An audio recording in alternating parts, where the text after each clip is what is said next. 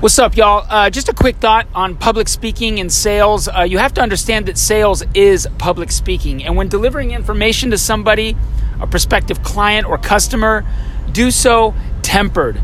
Temper your passion, temper your conviction, be gentle, listen more than you talk.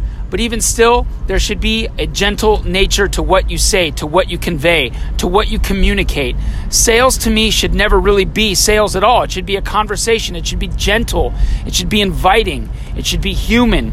It should be soft, but still at the same time with that chord and that soupçon, if you would, of conviction, of passion, of certitude. Too many times I hear people in sales like either talking too much, giving you too much at once, wanting to dominate the conversation, which makes it not at all a conversation, or there's just too many bumps in that road.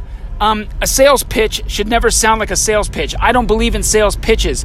Public speaking in sales should be gentle, should be balanced, should be kind, should be inviting. It should never be bullyish. It should never be too aggressive. It should just be something that you yourself would want to hear and would want to, would want said to you. I know a lot of times in sales, people forget that. They just want to give the person all the information all at once in a rush, and really nothing is accomplished. So, just my thought, my 2 cents or 3 cents or even a buck of information, go slow, be gentle, have a conversation, invite, and then encircle with your conviction. That's how I see it, that's how I've always seen it, and that's what I do. And I hope you try it too. Professor Mikey, out.